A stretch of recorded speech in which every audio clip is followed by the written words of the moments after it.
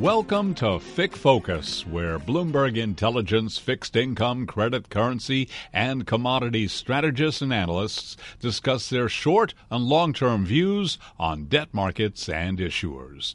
Now, here's the Bloomberg Intelligence FIC research team. Good tidings to all of our listeners once again. Happy August of 2021. It is currently August 16th of 2021 as of the date of recording, although you may be listening to this podcast at a different time. Welcome, of course, to the State of Distressed Debt FIC Focus podcast. I am joined by, of course, Nagisa Baluku and Phil Brendel, and I am, of course, your host, Noel Hebert. And, hey, a little bit more and a little bit less to talk about, both at the same time in terms of what's happening in the overall state of distress and stress. Maybe we start with a little bit more, and Phil, finally a little bit of an uptick in terms of the supply of distressed debt after a little bit of underperformance for credit markets last month. So what are we looking for? I mean, it seems like we're in a little bit of a gauntlet here for returns overall. Yeah, it was pretty exciting for the distressed market. I think the issuers moved up from like 34 issuers to 45 issuers or actually just 45 tranches of debt that are actually classified as distressed. That was a half point in the percentage of debt that is actually distressed in that Bank of America Merrill Lynch high yield index. So now it's 2.2%. We're in this stretch from June to November where each of those months average negative returns. And July finally played to form. This winning streak that the distressed index was on of 8 months finally came to an end. July, it was down 3.4%. And, we're still facing the three worst months we're in the midst of one, and the others are September and October. So each of those months average more than 1% down, and September being the worst of them. All right, so we're going to be, sticking with it for a little while, and certainly the early part, or at least the first half of August here, is sort of pointed still in that direction in terms of performance challengings. Are there any, specific risks? I mean, we got oil off a little bit. You got sort of the renewal of some of the concerns around broader economic growth because of whether it's the Delta variant on the one hand, or more recently sort of geopolitical concerns, whether it's the stuff going on in Afghanistan or with China, et cetera. Is there something, that you're looking for here that sort of affirms your view or makes you feel more or less comfortable with the way things are heading? Well, we've been the government handout nation, and, I question whether, we know that that's wreaking havoc on the deficit, and the question, can this continue if Delta is, as bad as, I don't know if you noticed, but the University of Michigan consumer confidence number, that was down 10 points from expectations and last month. So, stuff like that certainly is a little bit ominous. And so, you take a look around the world, you've got the Delta variant.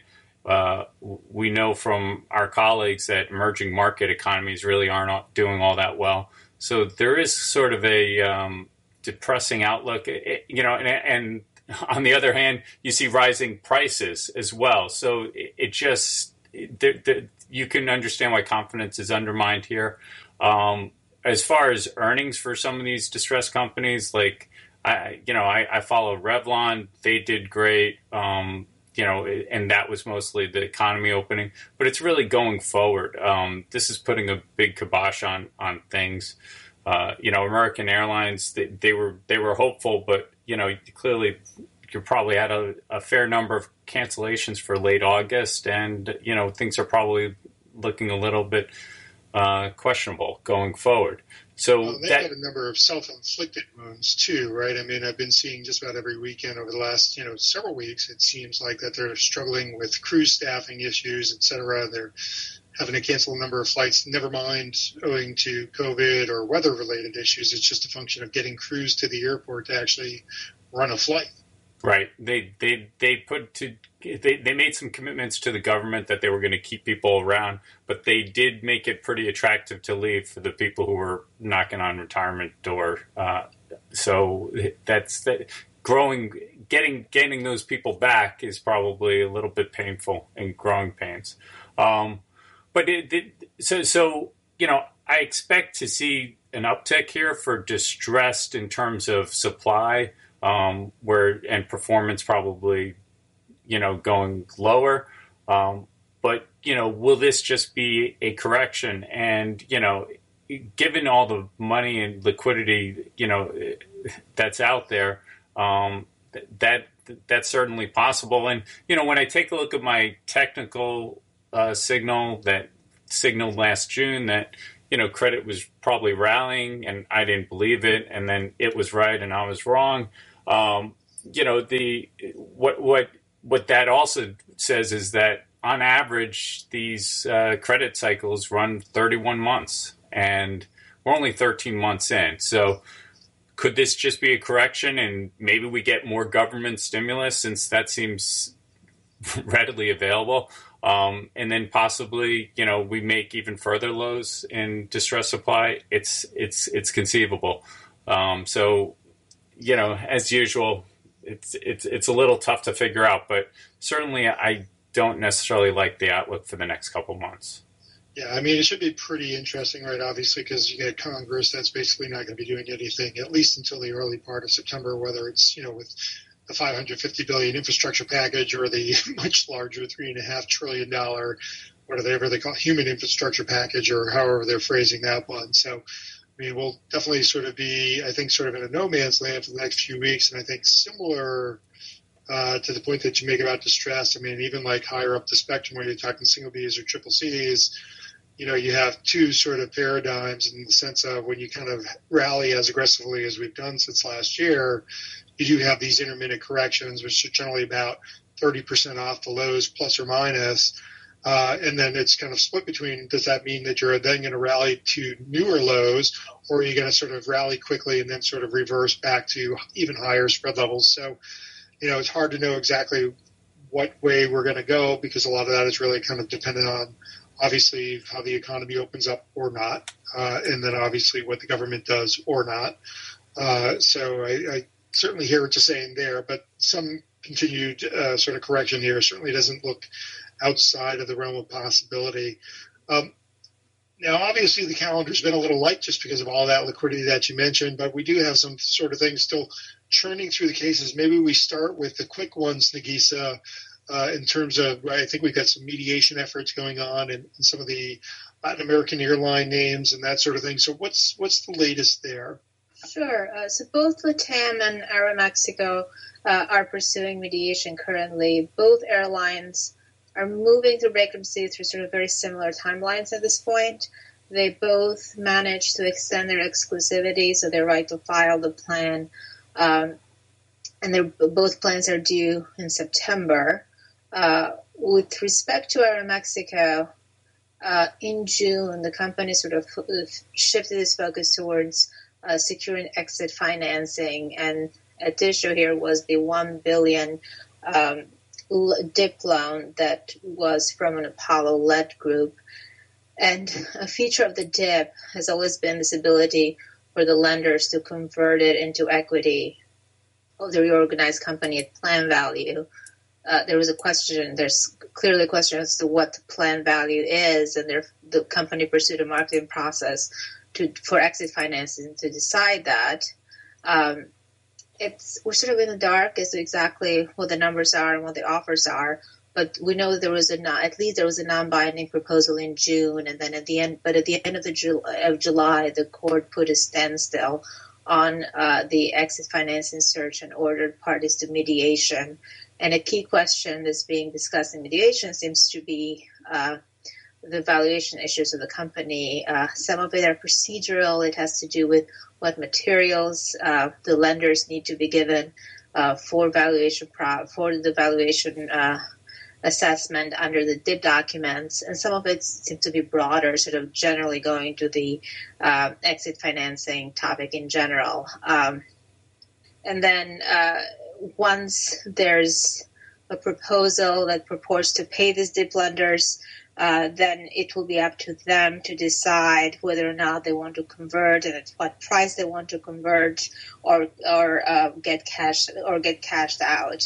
So again, this mediation will continue through August, but it's sort of we're in the dark as exactly what's going on, as is often the case. And then Aeromexico has also been dealing for months now with a dispute related to the loyalty programs with PLM Premier, and that dispute has been continuously postponed.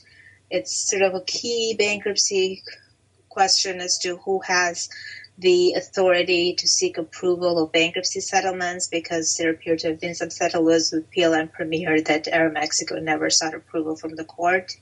This is the type of issue that always usually falls on the debtor, unless there's extraordinary circumstances, which there may not be here. So I view this as settlement seems very likely here. It's just a matter of when, and given that the plan is maybe weeks away at this point, we'll probably see some resolution to that. Is there any added urgency? I mean, again, maybe cycling back to some of the COVID stuff, and obviously it's starting to alter plans and sort of expectations for how quickly things get back to where they're going. And obviously, as with all of COVID, right, it's kind of country by country, state by state, region by region. In terms of how they're dealing with it, do you think it adds any urgency in terms of to the participants in the cases to sort of come to a resolution so they can get to a point of certainty, as opposed to sort of, risking falling deeper into uncertainty? So the issues in this case among creditors have sort of been constant and haven't changed a lot. But the key with both LATAM and Aeromexico has been the DIP issue.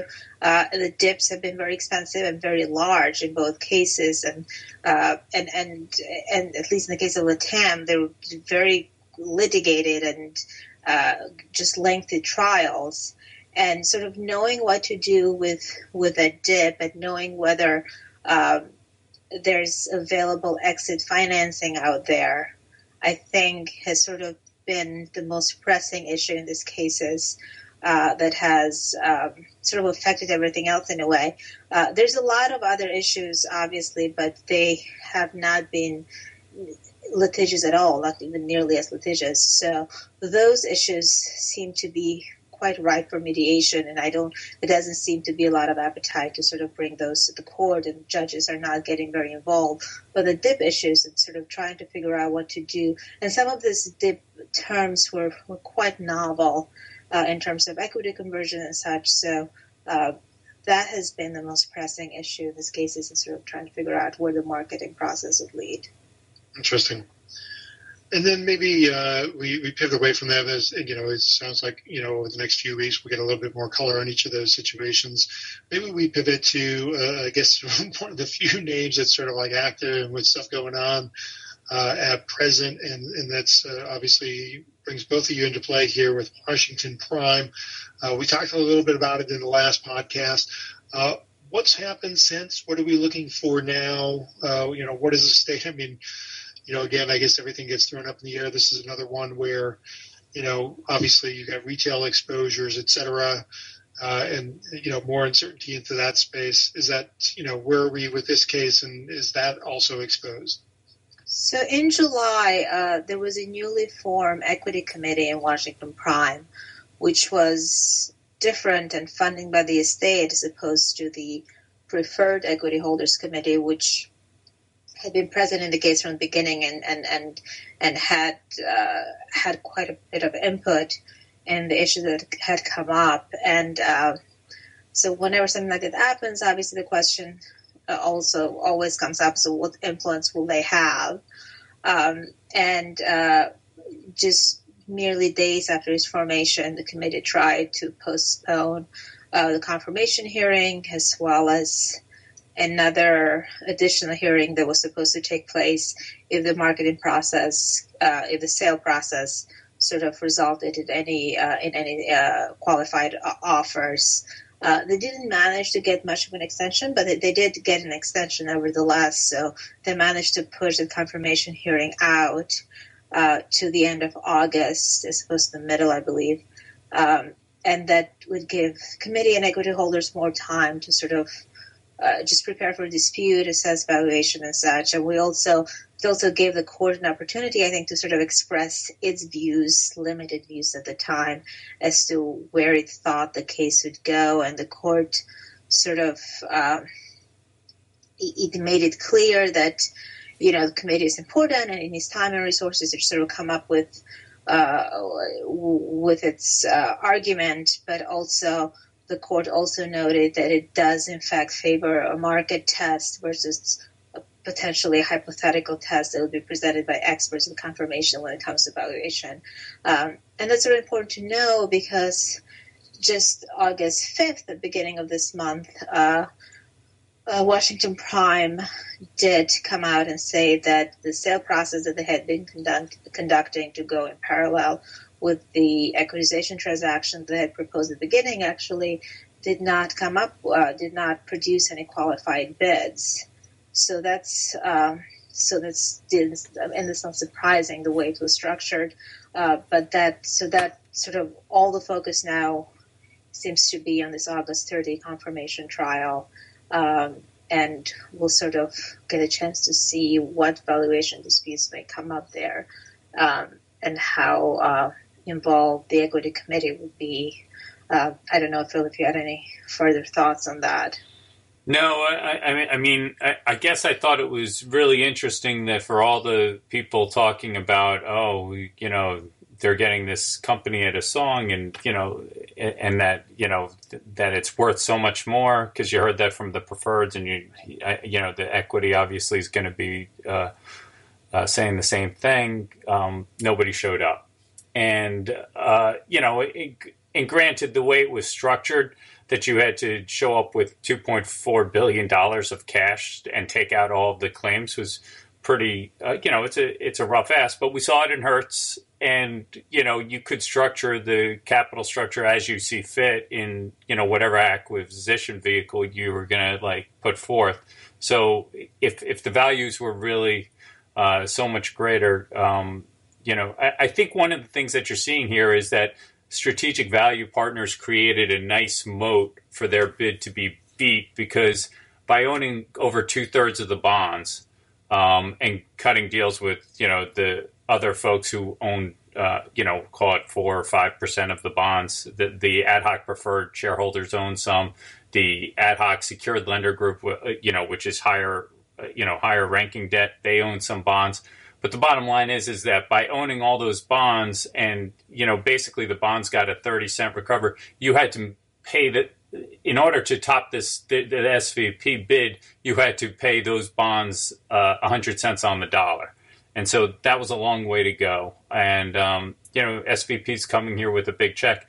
And, one of the things that I take away that was a negative was Isger pretty much said a market test is going to be more influential to him than competing investment bankers, arguing valuation. So while I fully expect the equity committee to put on a good fight, I think not having an actual auction and someone showing up, with check in hand really, really hurts the equity committee here. Right, and their sort of dispute has been much more sort of directed towards the timing of the auction and sort of extending it as opposed to the structure for now. So, and if the court did everything it could with respect to the extension and timing, there may not be a ton more to argue with respect to the overall structure of it. So maybe that's where we kind of touch on something and piggyback off of a comment that Phil made because he referenced sort of Hertz and sort of talking through Washington Prime. And that was obviously a topic of your recent and quite excellent webinar on make wholes and post-petition interest that you had done, I guess, earlier this month. Maybe kind of talk through what's going on with Hertz and then I guess maybe for listeners that are interested in some of the more arcane aspects of post-petition interest, the webinar can be found on PI space DIST, which is the home of the distressed content. But maybe tap into a little bit on the Hertz stuff, and if it makes sense, maybe give a quick recap in terms of some of the things that were discussed in the webinar. Sure. So I'll start, Phil. So we held the webinar on August 10th with respect to make-whole and post-petition interest payments in bankruptcy. And we had invited Renee Daly of Akin Gum, who has been representing note holders in the Ultra Petroleum bankruptcy case for a long time now. So Renee focused a lot on Ultra, going both sort of historically through the many reiterations and versions of the case, going back and forth from the bankruptcy court, district court, the Fifth Circuit, then back to bankruptcy court, and then now waiting for the Fifth Circuit resolution. She gets into sort of very specifics of all the opinions and looking forward, and also gives an overview of the whole of sort of legal standards for make-whole and post-petition interest. And then Phil and I focused on Hertz, which is the most recent and current case touching on these issues. Hertz note holders arguing for make-whole premiums and post-petition interest in the contract rate in a lawsuit that was filed just the day on July 1st, I believe, the day after the company exited bankruptcy.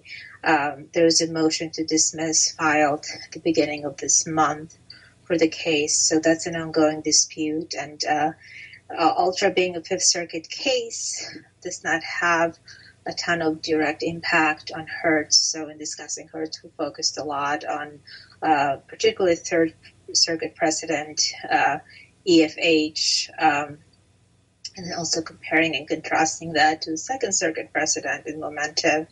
And we looked very closely and analyzed the contractual language in the Hertz documents, seeing how that compared to language that we found both in cases like EFH or Momentum and AMR, and also looking generally at the circumstance of the case, how the courts in EFH made the decision, and giving some views as to where things may go moving forward. It's definitely not a clear-cut case by any measure. And also towards the end of the webinar, we'll also discuss sort of tips and tricks and how people... A lot of these issues are very much related to the contractual language of the documents. So we talked about how we can make that language better and what to focus on and all the drafting issues that may arise. Yeah, no, and I think if you're curious about make-whole premiums or post-petition interest, and the different arguments for how you might actually be able to maximize your recovery, this webinar was like right on point, and it's like with all the active cases that are we're seeing recent decisions and recent arguments. So. If anyone is interested, please reach out to myself or Nagisa, or just look us up on the Bloomberg terminal under DIST. There's a ton of recent stuff. I didn't mention, but also PG&E, there was a May opinion that just came out of post-petition interest, for example. So we talk about that as well. So. Yeah, no, and very interesting stuff. And as I've told both of you, I almost followed all of it, so I felt in pretty good shape there. But very, very complex and very detailed. So all excellent stuff. So maybe just sort of last thoughts. And I guess Phil, one of the things I guess I'm interested from you as always is, we talk a little bit about sort of what's already there, sort of in the state of distress, and so, but it's always good to sort of look ahead as well and get a sense of sort of what's sort of on the cusp. I know you've done some work on Diamond. What else, or maybe even with Diamond, sort of like what's the situation there? I think you're writing to maybe Sinclair having an opportunity to pursue some sort of exchange or something there. Like what else is going on in your universe that's of interest right now? Yeah, so Diamond's been a big focus for recently because so Sinclair's got the television business, the broadcast television group, where they have all the local television stations, and they collect carriage distribution revenue from that.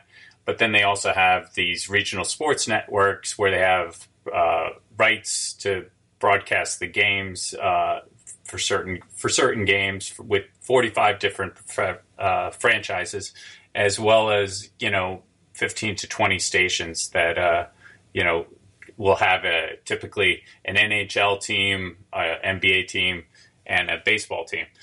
And so what was fascinating was you have these two separate credit silos, the broadcast television and the regional sports networks, and yet Sinclair is there at the top of them, and they were renegotiating, looking to renew a carriage agreement with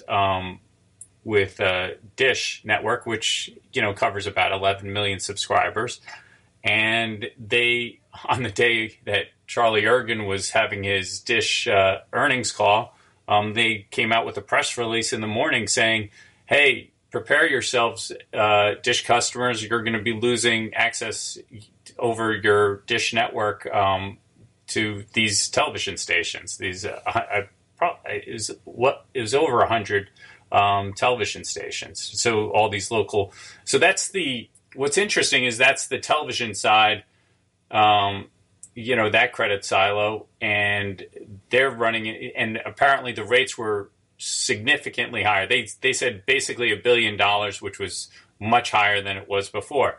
And so maybe effectively what you probably had here was Sinclair was negotiating and trying to get the regional sports networks back on.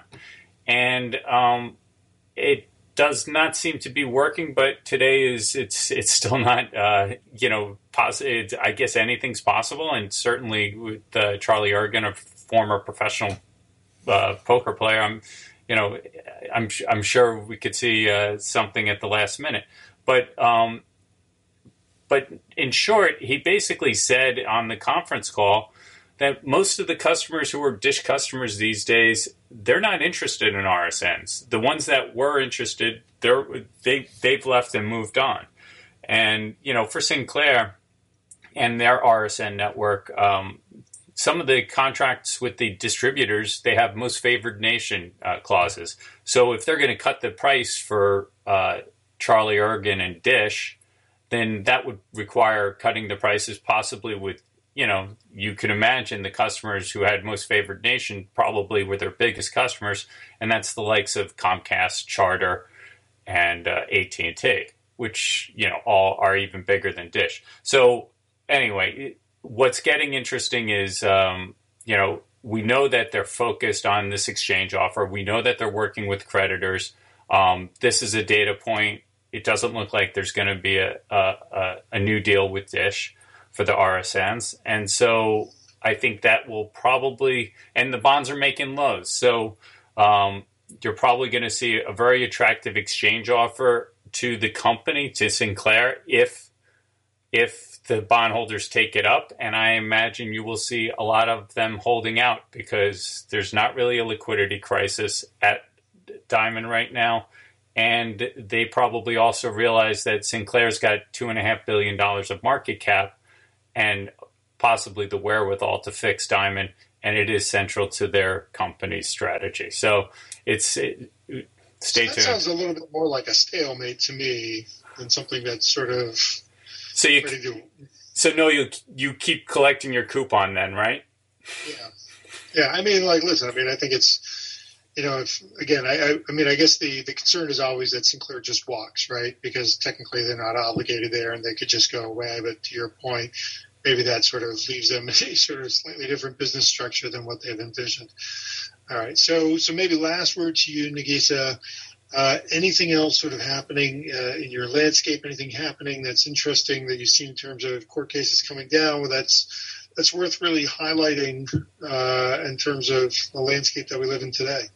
I think Hertz is likely to, even if it end up settling down the road, hopefully we'll get to learn a bit more about treatment of make-whole and post-petition interest in the Third Circuit moving forward. I think, given the deadlines, we may learn more about the airlines, and then we do have the confirmation hearing in Washington Prime coming up at the end of the month. So sort of a fairly compressed timeline, so we may be able to get some answers all this discussed today.